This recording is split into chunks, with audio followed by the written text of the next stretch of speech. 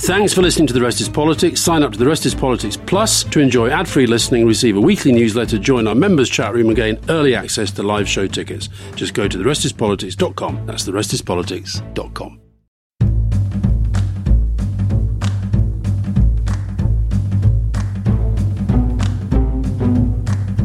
Welcome to a special edition of The Rest is Politics with me, Rory Stewart. And me, Alistair Campbell. We are very, very fortunate because we have managed to, having had so far two guests, Tony Blair and Keir Starmer. Quite rightly, people are pointing out that we're not covering the full political spectrum, so we are very, very fortunate today to have somebody I admire immensely, who is William Hague, who anybody who is listening ought to have a good sense of who he is, but he was, of course, the British Foreign Secretary, and he was the leader of the Conservative Party, in fact, when Alistair Campbell was working with Tony Blair. And he is with us today. Now, let me just start maybe by giving Alistair a chance to reflect a little bit on the more distant days of Tony Blair and William Hague and Prime Minister's questions. And because obviously William Hague was standing opposite Tony Blair across that dispatch box. William, thank you very, very much for joining us. We're very grateful. But I do want to start with those wonderful days when it felt like Labour were going to be in power forever. We had a huge three-figure majority, and week in, week out, you came along and landed a few blows on Tony Blair. But then come the election thereafter, we had another three-figure majority. And I guess what I'd like to start off with is we talk a lot on this podcast about the kind of psychology of leadership and how you feel. And I just want to know, what did it feel like when you were up against Tony Blair in his pomp? Well, thank you for that. That's an interesting opening question. Hello, Rory. Hello, Alistair. Great pleasure to join you. It felt pretty good when I was at the dispatch box against it, because then, as you know, that was the one time really that I felt I was on equal terms with him, or was in my own environment, maybe on more than equal terms. Because I had nothing else going for me at all, as Alistair will very well recall. And indeed, you were making it your business to make sure I never got anything going for me at all. So whenever I stepped outside the House of Commons, it was pretty hopeless. But there was this one occasion, once a week, I could raise morale on my own side and do what I enjoy doing anyway. And I could sense that Tony Blair, he didn't enjoy it really, the cut and thrust of the House of Commons. He was a brilliant operator at so many things, but he didn't really thrive on that, did he? I mean, you must have seen that, Alistair. Well, I think he took it incredibly seriously. I never saw him not nervous before PMQs. I think you probably know he had various superstitions. He had this little red ribbon that he had in his pocket. He always wore the same shoes, and he polished them every Wednesday morning. For the entire time that he was Prime Minister. I do think, I have to say, I'm not just saying this because you're here. He and I have talked about this a lot. I think he felt you were the best at PMQs that he faced. But I do think we eventually got to this point with you where you were so funny that we thought we had to disable your wit. We started to run this line against you that you were great at the jokes but bad at judgment. And then we started calling you the bandwagon man, and you stopped being as funny. And we were very, very happy when you stopped being quite as funny as you had been. No, I think that was quite effective. I take my hat off to, as in so many ways, I think that was pretty effective as a tactic, because we did, you know, I used to have in mind the late John Smith. I wrote one of the Labour leaders I've most admired in my life was John Smith, who, when he was leader of the opposition, used to make us laugh at ourselves on the Conservative side. Yeah. You know, he once did like a Neighbours sketch about Margaret Thatcher and Nigel Lawson in number 10 and 11. And we were all cracking up on the Conservative side, even though we weren't meant to. And I always had him in mind when I was opposite Tony Blair. How do I make the Labour Party, with all this strength, with these 400 MPs, how do we make them laugh at themselves and their own leader? So that's why I used to give a lot of work to these, you know, these spontaneous one line, when I used to say, well, if he was having such problems with the job of London mayor, why didn't he just split the job and have Frank Dobson as his day mayor and Ken Livingstone as his night mayor? And the Labour Party would laugh, and Tony Blair would laugh. But as you were saying, Alice, it didn't do me any good in the long term. The general election was no different. However, think what it would have been like if I hadn't been doing that. I did, at least in these days of leadership votes of no confidence and leadership challenges and so on, I did get through that 4 years with the Conservative Party solidly behind me. They didn't know what was going to happen to them, but they did stick with me. And I think that was one of the reasons, actually, that at least on the floor of the House of Commons, we could still beat up the other side. William, can I come in on this for a second? I'm very interested in the role that debate does or doesn't play now. And it strikes me that something is changing. So in the 19th century, people put an incredible amount of energy into their speeches in the House of Commons. People competed for seats to watch them. They would quote their one-liners almost like music hall songs. And I believe Disraeli ran the government from the House of Commons. I mean, he was there in the chamber a lot with his dispatch box, doing his papers, and he really felt he needed to run the whole thing from inside the chamber. By the time I got into Parliament, much later than you, in 2010, I felt that very few MPs were putting much energy into their speeches. They were writing them pretty quickly. They were reading them out. A lot of people were sitting watching their phones. And I wondered in a sense whether actually part of this wasn't the fact the whole thing had been televised. So people weren't really addressing each other anymore. They were just trying to get a little clip that they could put on social media or for people back home. And any thoughts on what changed, how things changed over time? Well, I don't think it's televising the House of Commons that changed. I was there at the end of it not being televised. I actually voted, one of my first votes in 1989, to televise the House of Commons. And I don't think that took away from debate. In fact, those Prime Minister's questions exchanges we were just talking about, it meant a lot to me that was on television, that people could see that I could, stick up for myself. Including in the United States. Oh, I know. Oh, people in the United States. Even now, if I get into a taxi in New York, they are talking about that. David Cameron laughs about how somebody said in America, "I love your show." Which is Prime Minister's questions. And can you imagine an American president subjecting themselves to this in Congress every week? I mean, it would be, they wouldn't have a chance, actually, recent presidents. But sorry, I'm off Rory's point. So this change over time from the 19th century to the... Yes, no, it's a huge change because remember, back in the days of Disraeli or Pitt, my hero, the budget, they'd present the budget for 4 or 5 hours in the House of Commons, but that was it. If you didn't hear it then, you didn't get to know what was in the budget, right? This was the explanation of it. It wasn't all repeated on some television news afterwards. And I think there's the proliferation of other news outlets, and then in particular, the rise of social media, which has reduced things to, as in Twitter, to the 140 characters or 280 characters. And we need to get debate back to the longer form discussion, which is actually where you guys come in. This is where podcasts now come in. This is why I've agreed to subject myself to your scrutiny or teasing or whatever. One more geeky thing just before I let Alistair come in on more contemporary politics, but on this historical point, because I do think there's something really interesting about this, because obviously the word parliament, literally in French, means talking shop, and the centre of it all was a debating chamber, and that goes all the way back to the Roman Senate. But I felt when I was an MP that it was an empty, hollow shell, that it very rarely mattered at all. And one of the reasons for that is I felt that we'd lost our confidence in being able to persuade. And I have an instinct that in the 19th century, even though whips existed, even though people voted on party lines, there was still more of a possibility that a speech in the House of Commons could have an impact. The government might not admit it at the time. They might pretend at the time that a really powerful speech from the opposition was irrelevant to them, but that the whole series of backroom maneuvers and ways of doing compromises, which meant that it was worth making your arguments, that they could actually change things. Yes, I completely agree. And this is why, actually, these days, debate in the House of Lords, for all the criticism I get, is often of a higher quality than in the House of Commons, because you can make a difference to the outcome. the members, a large proportion of the members don't assume they're going to have to vote for their party, which is the case in the House of Commons. I think the House of Commons still has its moments, though. You were there, Rory, when I wasn't in the Brexit, those endless votes and manoeuvres about Brexit through Theresa May's premiership.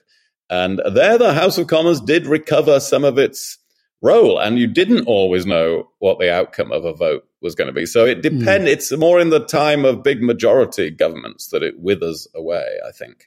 But I can remember as a journalist, though, I think a lot of this is about the way the media's changed. I can remember as a journalist sitting in my office in the Daily Mirror, and when the annunciator came on, and there were certain names that when it went bong and a name came up, you felt you had to go and hear what they said. And also, most journalists back then, myself included, would start the day sort of flicking through the day before's Hansard. I think the big change now is that journalists have to cover so many different things on a given day. They have to blog, they have to tweet, they have to do their Instagram posts and all the rest of it. And I don't think they have any time really for the debates. And I think that's influenced the politicians way more than it should have done. I think the politicians have been influenced too much by the way the media cover politics. But it's also, remember, often the way the politicians succeed is through those same social media channels. As we know, in recent elections, it's really winning that war on those social media and the Facebook and so on that counts for much more than having having some triumph in a televised debate quite a long time, let alone in Parliament. So I think social media has changed a lot of this, but we have to get back to the big, the long discussion. I really wish the network channels on television would go back to having the extensive interview. That even in my day, I sound really old now. I used to sit on the record with John Humphreys on a Sunday lunchtime for like 50 minutes of an interview. And party leaders don't have to subject themselves to that. But partly because they don't have to. Boris Johnson avoids being interviewed because he can just do his stuff on his own channels. Right. No, well, exactly. So it's back to the same point. But I think it's incumbent upon broadcasters to try to bring that back because then, not many people want to watch that. But to those who do, it is a far more searching scrutiny than you get in a lot of today's media, or even than a hustings with the party faithful. You mentioned the quality of debate in the House of Lords there. Can I ask you what you think of, if it is true, which we believe it is, that Boris Johnson wants to pack 50 peers, including a few Russians, it seems, into the House of Lords on the condition that they vote for everything the government proposes, given that he hasn't even been able to fulfill a full term and he's being hounded out of office in disgrace? Well, I wouldn't approve of that at all. I don't approve of adding any more Lords to the Lord. By the way, I'm doing my bit I've taken leave of absence from the House of Lords. This is because I'm so busy with the things I do in business and charity and writing worlds. But I don't approve of adding more at the moment to what is too big a house. But I particularly wouldn't approve of this sort of, I don't know whether it's true, but there is this rumored kind of contract where, we won't vote against the party if you make us a Lord. It's totally unenforceable, by the way, because when you get into the House of Lords, you're there for life and you can do what you want. Do you think it's corrupt? Well, it's since it's unenforceable, maybe not technically, but it's not right. It's not right. It's completely against the spirit of it, which is that you go to exercise your own judgment, even if you take a party whip in the House of Lords. So, no, I would strongly disapprove of anything like that. But I disapprove anyway of adding dozens more peers. This needs to have any chance of working properly. It needs to be a smaller house. If you think back to when you were leader of the Conservative Party, a couple of decades ago now, how do you think we've got from where we were then, where, I mean, maybe I did at least feel that we had two serious parties. I did think debate was kind of reasonable, and we do now appear to have been infected with the populist virus every bit as much as some of the other countries that have. I mean, what's your own assessment of how the last 2 decades have gone and how we've ended up where we are? Well, yes, it is a striking change how similar we were. Of course, one of my problems against Tony Blair was now, when you see it in historical perspective, we didn't disagree over that much, really. It was a terrible time to be an opposition leader. I could have done with some really big disagreement. But, really, I was going to have taxes fractionally lower than Tony Blair, and he was going to have spending a tiny bit higher. And I was against joining the euro, and he wasn't going to join it anyway. Yeah, Gordon was making sure of that. Yes, absolutely. We had Gordon Brown to rely on. And so the differences weren't that huge. When I listen to Tony Blair now, actually, his and my views are quite similar. Really. Now, both parties have changed dramatically in that time. Now, why is that? Well, again, I'm not going to harp on all the time about social media, but the means of communication have changed, and that's partly facilitated populism. But then there's also been this a certain emptiness, hasn't there, in liberal democracy of, well, now we've done everything. We won the Cold War, and we had a growing economy. And we had globalization arrived at the turn of the century. So everything that we'd always wanted had happened. And yet there was still a lot of people restless, unhappy, inequality growing, and then a global financial crisis and immigration taking off. And so what else were we going to offer people? And I think those of us in the sort of more in the center of center right or center left of politics didn't then have the compelling new thing that we were going on to. Whereas Jeremy Corbyn or Donald Trump or Nigel Farage have had some compelling new things. I wouldn't be too bleak about this, though, because notice in Britain how the main political parties have come much closer back together again. Their economic policies aren't that far apart. The Labour Party, you had Keir Starmer on recently, wants to make a success of Brexit now. So they're actually starting to converge again, aren't they, the main political parties? Oh, Lord. That's really upset Alistair, that thought. It really horrifies him. It really horrifies him. He does not, you would pick up, remotely agree that Keir Starmer should be taking this line on Brexit. One of the things that we've talked about, and we talked about when we interviewed Tony Blair, was the decision back in the day to lean into globalization. So both Tony Blair's government and to some extent Gordon Brown and David Cameron and you when you were Foreign Secretary were at a period where it felt like the world was about getting closer to Russia, closer to China. And of course, we're now in a world where we feel the reverse, and where people like Angela Merkel, the German chancellor, has now been really criticized for getting too close to Russia. I wonder whether I could give you a chance to explain what people were thinking at the time, whether you feel that it's possible to make a defense for Angela Merkel, whether we got it wrong, how we got it wrong, what the lessons are? Well, I think it is possible to make a defense because, just because we can look back and see what has happened doesn't mean that it was inevitable and that we could have known that this was what was going to happen. History does often turn on, to a much greater degree, I think, than people realize outside government, on the decisions of powerful individuals. Of course, there are great social and economic and demographic forces driving the world, but individuals make extraordinary decisions and turning points in history. And that's particularly true where somebody gets in sole charge of a country.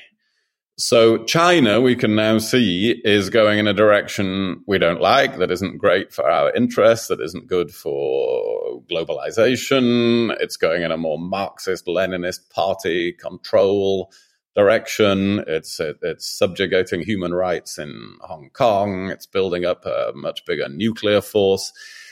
But we couldn't have assumed that 10 years ago, could we? We had to hope it was going in a direction of that just like the Soviet Union, it would go in a more liberal direction. It would go politically a Gorbachev sort of direction.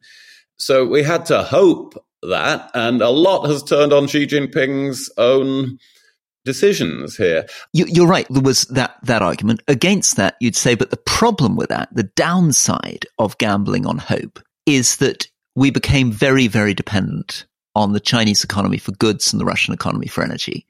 And that the problem with gambling that we could have a détente with China is that it had a real impact on our resilience. We didn't develop alternative networks. We've ended up in a world where 90% of the advanced semiconductor chips are made in Taiwan, which are now very vulnerable, where our dependence on rare earths is immense on China. So I suppose the question would be, why didn't we at the time feel, okay, by all means, let's be friendly or gamble that we may be able to have a sort of rapprochement with these guys, but at the same time, invest in our resilience, make sure that we have alternatives, that we're not totally running down our industrial production, etc. Yes, I agree with that too. Of course, being friendly and trying a strategic partnership with the country does not mean you should make yourself dependent on them. And the first time I met Putin with David Cameron in the Kremlin in 2011, almost the entire meeting was him trying to sell us gas. He wanted to build a pipeline to Britain. And it's understandable from his point of view. This is when the Germans were agreeing to Nord Stream 2. So I'm not in the same school as all the way as Angela Merkel here. And he had this all worked out. It was going to come down the Baltic, somehow under Denmark and across the North Sea. He could draw it out. And we didn't even have to confer or look at our notes to say, this is not a good idea. We do want to improve relations with Russia at that point, but we were not going to make ourselves dependent on Putin's gas. So actually, we were approaching it in the way you were just describing. On why were we trying to improve relations with Russia? Well, it's not in the interests of the Western world strategically for Russia and China to be teamed up together and to push to have them in the same corner. And so obviously it's better on that great chessboard of geopolitics if you can separate them. Now, they're not, due to circumstances beyond our control, they are now driven together, or they've come together themselves. But it was at least right to try to have to detach Russia from that trajectory. Am I right that you were at the handover, the Hong Kong handover? Yes. When, which, I mean, I don't know what your memories of that are. My memories of that are very much of thinking, this feels very, very strange and quite dark. I can remember us being dragged over, the Chinese insisting that even though Tony Blair was prime minister and this was meant to be at that stage still our territory, that we had to sort of go and see them. And it was a very difficult meeting. If you remember, the weather was horrible. It was all a bit wild. And it just felt, and I just remember thinking thereafter, when I saw Osborne and Cameron doing the big reset, as it were, this isn't hindsight, I do remember thinking, this feels quite naive to me, that these guys are going to take a lot here and give very little. Yeah, no, I think, now here I have to explain, I left as Foreign Secretary in 2014, and this sort of golden age with China was proclaimed after that. And actually there were a couple of sort of breaks in the coalition government being applied to total enthusiasm for China. One was me and one was Nick Clegg, actually. Nick Clegg more on human rights grounds. And me on balance of power in Asia Pacific. I spent a lot of time as Foreign Secretary on relations with Japan, South Korea, Australia, the Philippines, etc., Vietnam, building up our relations with the rest of the Asia Pacific. I do think then that the government got too carried away with the China golden age. So I accept all of those criticisms, actually. But now, now the situation is actually much clearer and we have a much bigger problem, which is we are heading for a confrontation with China over time. And so now we have to work out how both sides avert that. Right, we'll take a very, very short break and we'll be back in a moment. You were probably signing your own death warrant. Well, probably, but I'd moved into damage limitation mode. Who killed Liz Truss? I'm Robert Peston from The Rest is Money, and we've been telling the story of the worst financial crisis faced by a British government for 50 years. The consequence of the catastrophic mini-budget. And now I'm talking to the Prime Minister at that time of extreme chaos, Liz Truss. Over the course of 2 episodes, I ask her what she knew and when, how much responsibility she takes for the crisis, who she blames, and of course, who killed Liz Truss. Listen to The Rest is Money now, wherever you get your podcasts.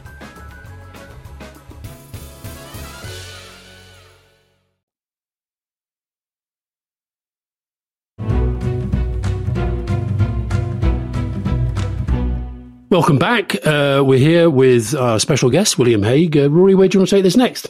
William, can I just comment on your resignation as Foreign Secretary? Because that's something that always really puzzled me. There you were Foreign Secretary, which has always seemed to me to be the one job certainly I would like in British government. That's an advert. Mistrust, if you're listening, that was Rory Stewart. Happy to do it from the House of Lords.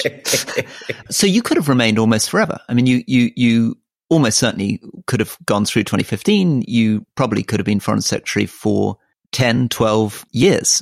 And you chose after 4 years to step down. And I remember talking to you at the time, and you were getting frustrated. You were getting frustrated with the fact that you felt that a lot of your job, or maybe I'm being unfair, but I seem to remember you suggesting that you were getting frustrated with the amount of time you felt that you were selling British defense equipment around the world, that you weren't feeling that you were really getting on with the number of foreign policy. But I also felt there was something very depressing for me as a young MP to think, here's this guy who's made it right the way to the top of the tree and is voluntarily deciding that he's going to go and do other things with his life. Whereas in my beloved 19th century, you would have stuck there like Gladstone till the very end. Well, several things here. One is that very few people get out of politics and they're on their own timing, on their own terms. And I always wanted to do that. But that means you have to go before almost anybody wants you to go. Secondly, I think there is some limit to how long you can do the same portfolio, and I became shadow foreign secretary back in 2005. So I had nearly 5 years in opposition doing the foreign policy of the Conservative. And then, foreign secretary for slightly more than 4 years. So I was more than 9 years into that of relentless travel. And you think, well, I'm going to lose my edge before too long. So I think there is that. The other thing, on an entirely personal basis, is when I quit as leader of the opposition, 2001, when Alistair had routed me successfully in that election, I discovered it wasn't the be-all and end-all in politics. I really loved writing books, writing newspaper columns, being back in the business world a bit, having some free time. I really enjoyed it. So when David Cameron became the leader of the Conservative Party, I thought, right, well, now we've got a sensible leader. I will offer to come back, but for 10 years. And I told him in 2005, I will give you 10 years. And in 2014, I said, right, that's 9.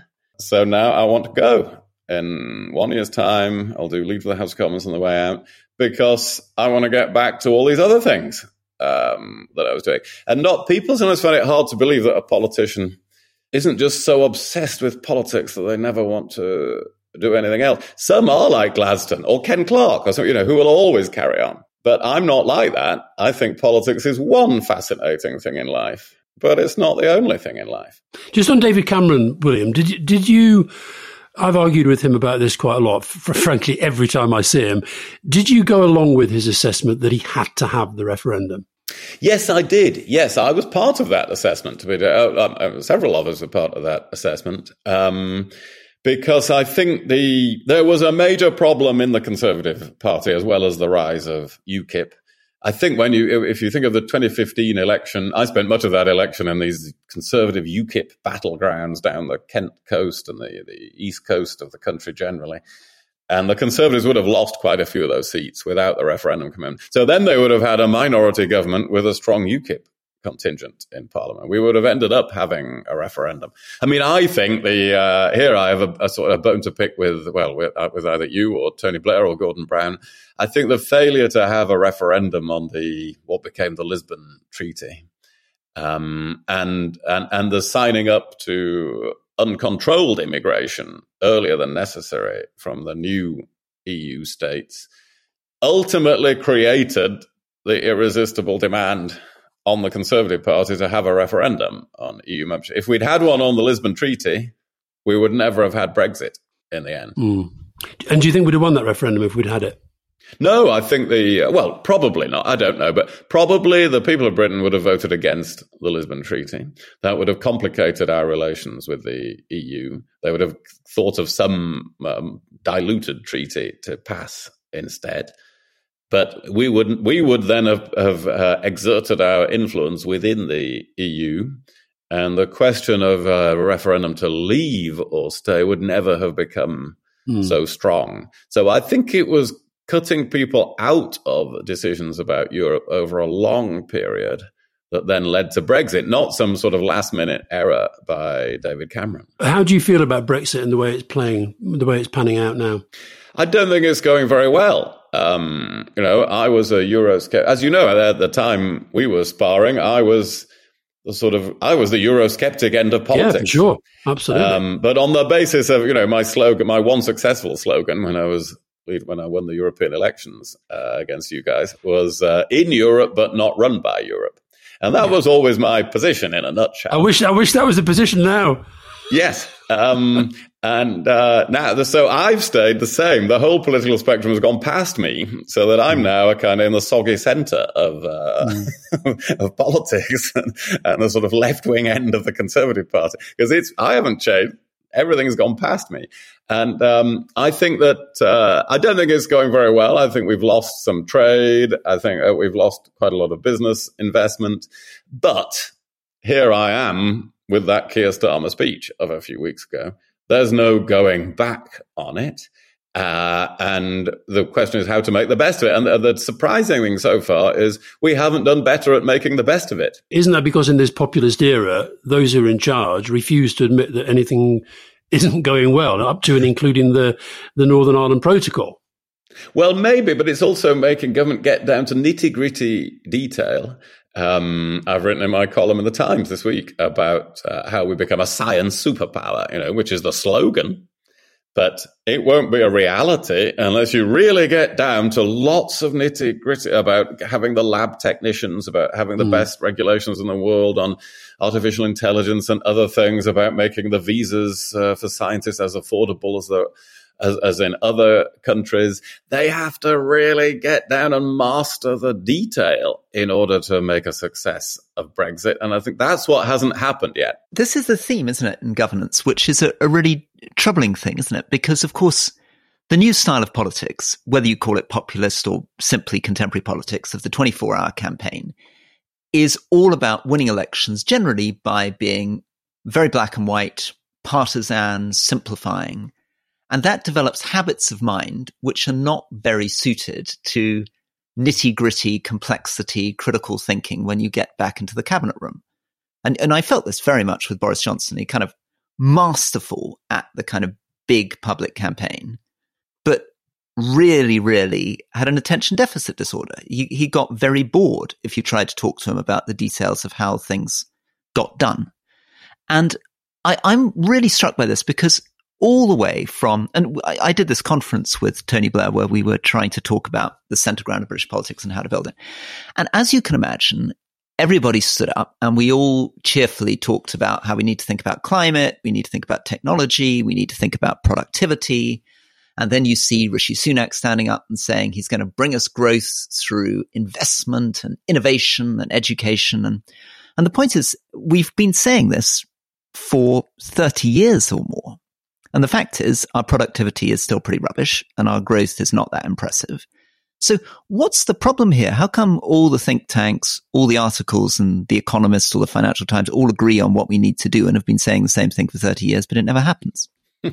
Well, I think there's, I agree with you on your criticism of politics as a performance. I suppose Trump is the ultimate case in this. But Boris Johnson had tendencies of this as well. It's a show that must go on, and that you constantly have to feed the audience with the controversy or the amusement. And that's what the focus on rather than delivery. When you think how everybody changed in the Trump administration every 6 months. And we've had some of that here. I've been making the point this week, we've had 4 science ministers in 3 years. Well, you can't deliver if you do that. So there is that. But of course, there's something else, isn't there? When you're quite right about how we've had all these think tanks and we all say what should be done. But we just haven't managed between governments to really tackle some deep-seated things, such as education. In this country, lots of governments have focused on that. Tony Blair did with Alistair, but we haven't really cracked that, and it's very difficult for politics. That is the key to leveling up. Let's just talk through education. What are the things that make it difficult? I think it's very difficult because you have a lot of vested interest. You have teaching unions, for instance, who don't necessarily like radical change. Yeah, private schools. Well, okay, let's take that, although many of those are very good, of course, and many state schools like the ones I went to. But you also have, it's very hard to keep education up with the modern world. When you think how dramatically now technology is changing and how amazingly we could revolutionize educational techniques, tailored to the individual child, the individual learner. But that would mean completely reinventing the model of how you do classroom education. That's so hard.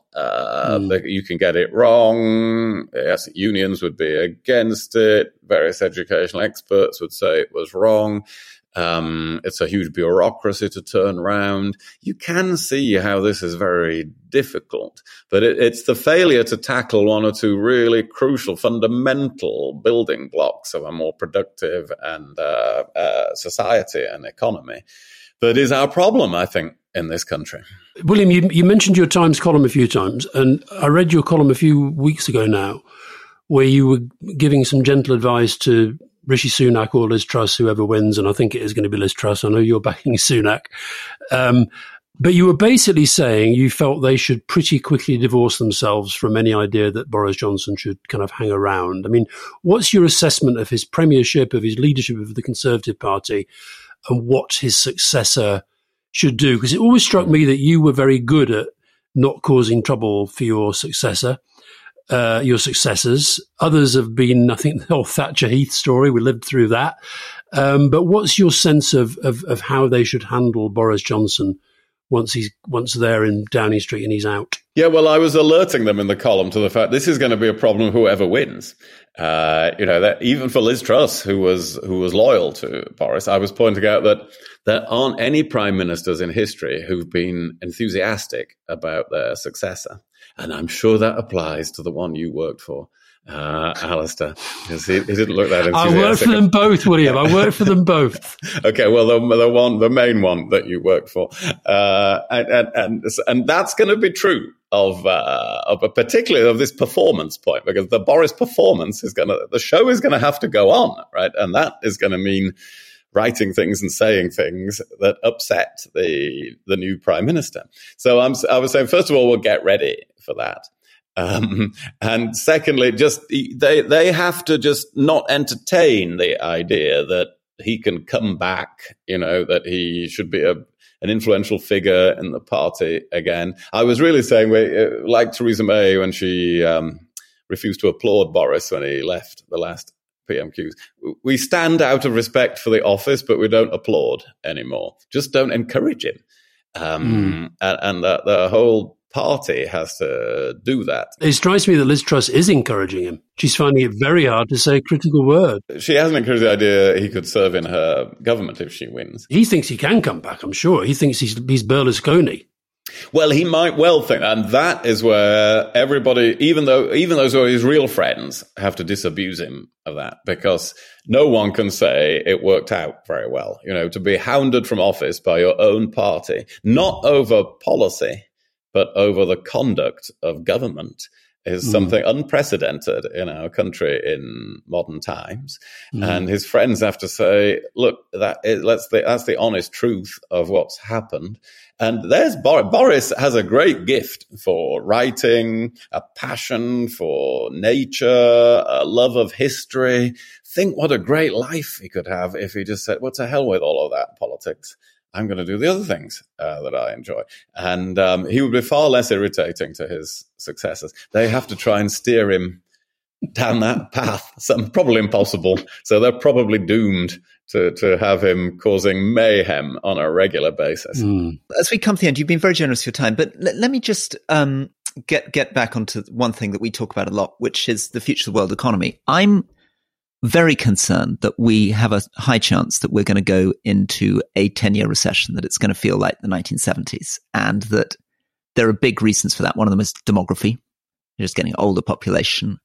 we're not really replacing bringing young people. I think cost of production is going to soar. I think inflation is going to go up. And I think that central banks are going to be reluctant to respond. But I'd like to just, and therefore I feel a bit queasy when I see everybody, understandably, all these leadership candidates and indeed Keir Starmer, all promising that somehow they're going to be able to resolve all these issues and generate growth. I'm a little bit doubtful about that. I'm a bit more gloomy, but I'd love to hear you on that. And then I'll hand back to Alistair, and maybe we're heading towards an end. Well, look, you can't stand for election to lead a major country unless you have some optimism in it. So, Rory, let me advise you that if you come to that situation, you're definitely going to have to say, we can get through these problems. We can do it together. Britain can succeed. William, I try to toughen Rory up as a politician. Rory, I don't think you should go into campaign say, what do we want? 10-year global recession. When do we want it now? It's not a good slogan. No. You have to say, well, things are bad. And I do think that to offer some correct, to half agree with you. Political leaders do need to say how bad things are going to be, how tough it's going to be. For instance, to support Ukraine over the coming winter. And to really show people that is worthwhile. They do have to say, we will have to make sacrifices. But there's a reason for that. They have to prepare people for difficult times. But then you do have to show you've got to show how we can get through that. And actually, we can. The one thing to cling on to in the wave of pessimism of which Rory is is part, and which can easily be justified, is human ingenuity is extraordinary. Think of the pandemic we've just been through and how rapidly vaccines were produced, and a totally astonishing thing. And then billions of people vaccinated. And what a situation we would have been in if that hadn't been scientifically and administratively possible. So never underestimate our own ingenuity. And that's why innovation and making the most of that is the one bright spot in this pretty gloomy world at the moment.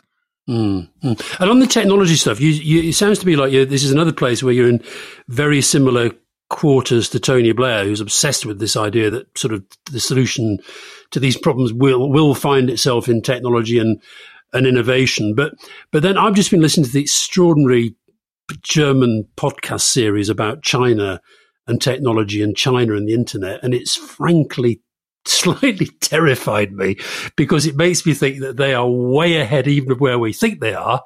And they're using it in a way that maybe we would not necessarily approve of. So how do you also persuade people that technology can provide the solutions without actually making things even worse than they are?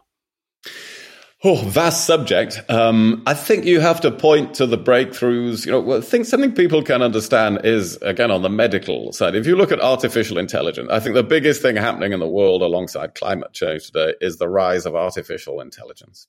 And there are great dangers in that, weapons controlled by artificial intelligence in the future. But the upside potential, the new antibiotics that can be discovered by AI, the comprehensive understanding of proteins that AI is now generating that would have taken decades otherwise, means that we are in for the greatest leaps forward in medicine in the next decade that we've ever seen in the whole history of human civilization.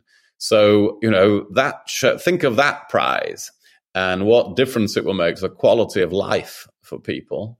And that ought to inspire people to really concentrate on these things, to go into these careers. And we ought to be able to align our universities and our education system with making that exciting for people. Well, I've thoroughly enjoyed that. Thank you for coming on. It's been a great pleasure to talk to you both. Yeah, I hope it wasn't painful. We try and be nice to our guests, even when they're Tories. Although it strikes me that you're becoming less and less of a Tory, William. I'm getting that feeling with this. Now, or maybe you're becoming more of one. No, I'm like you, William. I've never changed my views really about anything. But it's been very good talking to you. Thank you very much indeed for joining us. Thank you. Pleasure. Thank you again, William, very much, and bye-bye. Bye. Well done, Rory. I thoroughly enjoyed talking to William Hague. Well, thank you for playing along. Just quickly, Alice, I mean, obviously I, at the last one, was a bit skeptical about some of the stuff. What would you say the kind of ups and downs of that were? Well, it's obviously very different to when you're talking to somebody like Keir Starmer, who's current and active and trying to become the next Prime Minister. I mean, what I found interesting, and I always thought Hague was a very interesting character and thoughtful. But funny enough, when I talked to Tony Blair, I spoke to Tony yesterday. He said, we were going to be talking to William Hague on the podcast. And Tony said something quite interesting. He said he thought Hague was really intelligent, really smart, but he felt that maybe when he was leader of the Conservative Party, he wasn't a fully formed politician in the way that he is now, but he's out of politics.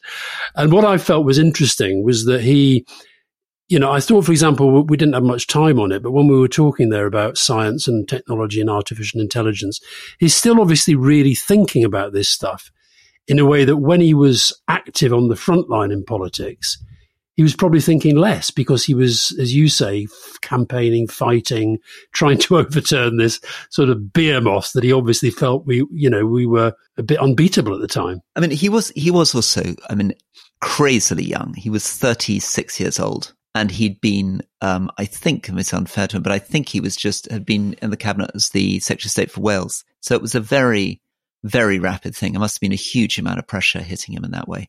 I do think, it's something for us to talk about more, and I'd love to hear more from listeners.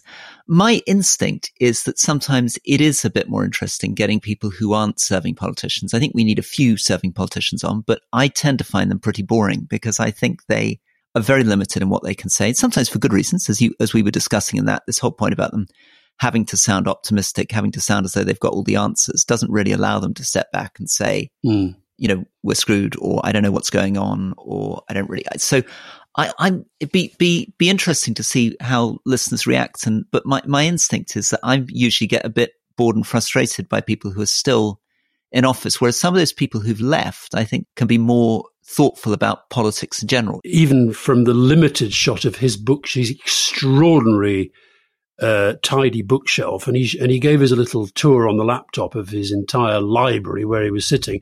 He reads a lot of books and he studies a lot of stuff, and I also found, I do think that I really enjoyed the first few minutes there talking about how we got the better of him over time in Prime Minister's questions, because there was definitely a point where Tony Blair was getting a bit worried that William Hague was having too many points victories at Prime Minister's questions.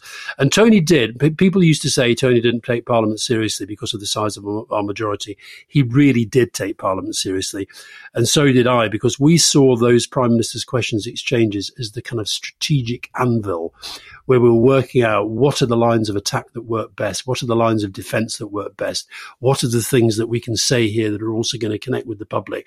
And William Hague was a very good tester of what we were trying to do. And I'm so glad that he accepted that we knocked him off course with his with the jokes, not judgment attack. I guess the final thing is it's very striking how British politics and the leadership doesn't talk about artificial intelligence, doesn't talk about quantum computing, doesn't really talk about robotics and the way in which this is changing the world. And it's been true. Obviously, the world in general, people outside politics have been focused on these things for decades. And it's transforming every aspect of our life. And it's really weird that we have a politics that spends so little time trying to address technology. But I guess it's just difficult to make it appealing to voters. It can sound a bit geeky. I thought he was interesting on antibiotics and proteins and the way AI work, but maybe if you stand up at a hustings and Exeter and start banging on about artificial intelligence research into proteins, you lose the audience. Yeah, but maybe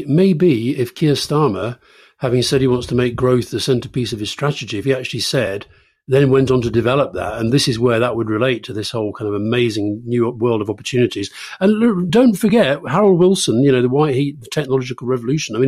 It's been done before. Rhetorically. Yeah, exactly. And it's a really good, and it really worked for Wilson, didn't it? The one thing we all remember about him, more than 50 years later, is the white heat of technology. We remember the Open University. Open University and the pipe. We do remember the pipe. And the Ganex Code. Right. Okay. On that, I think thank you very much. And that's it from me and from me. Bye-bye. All the best.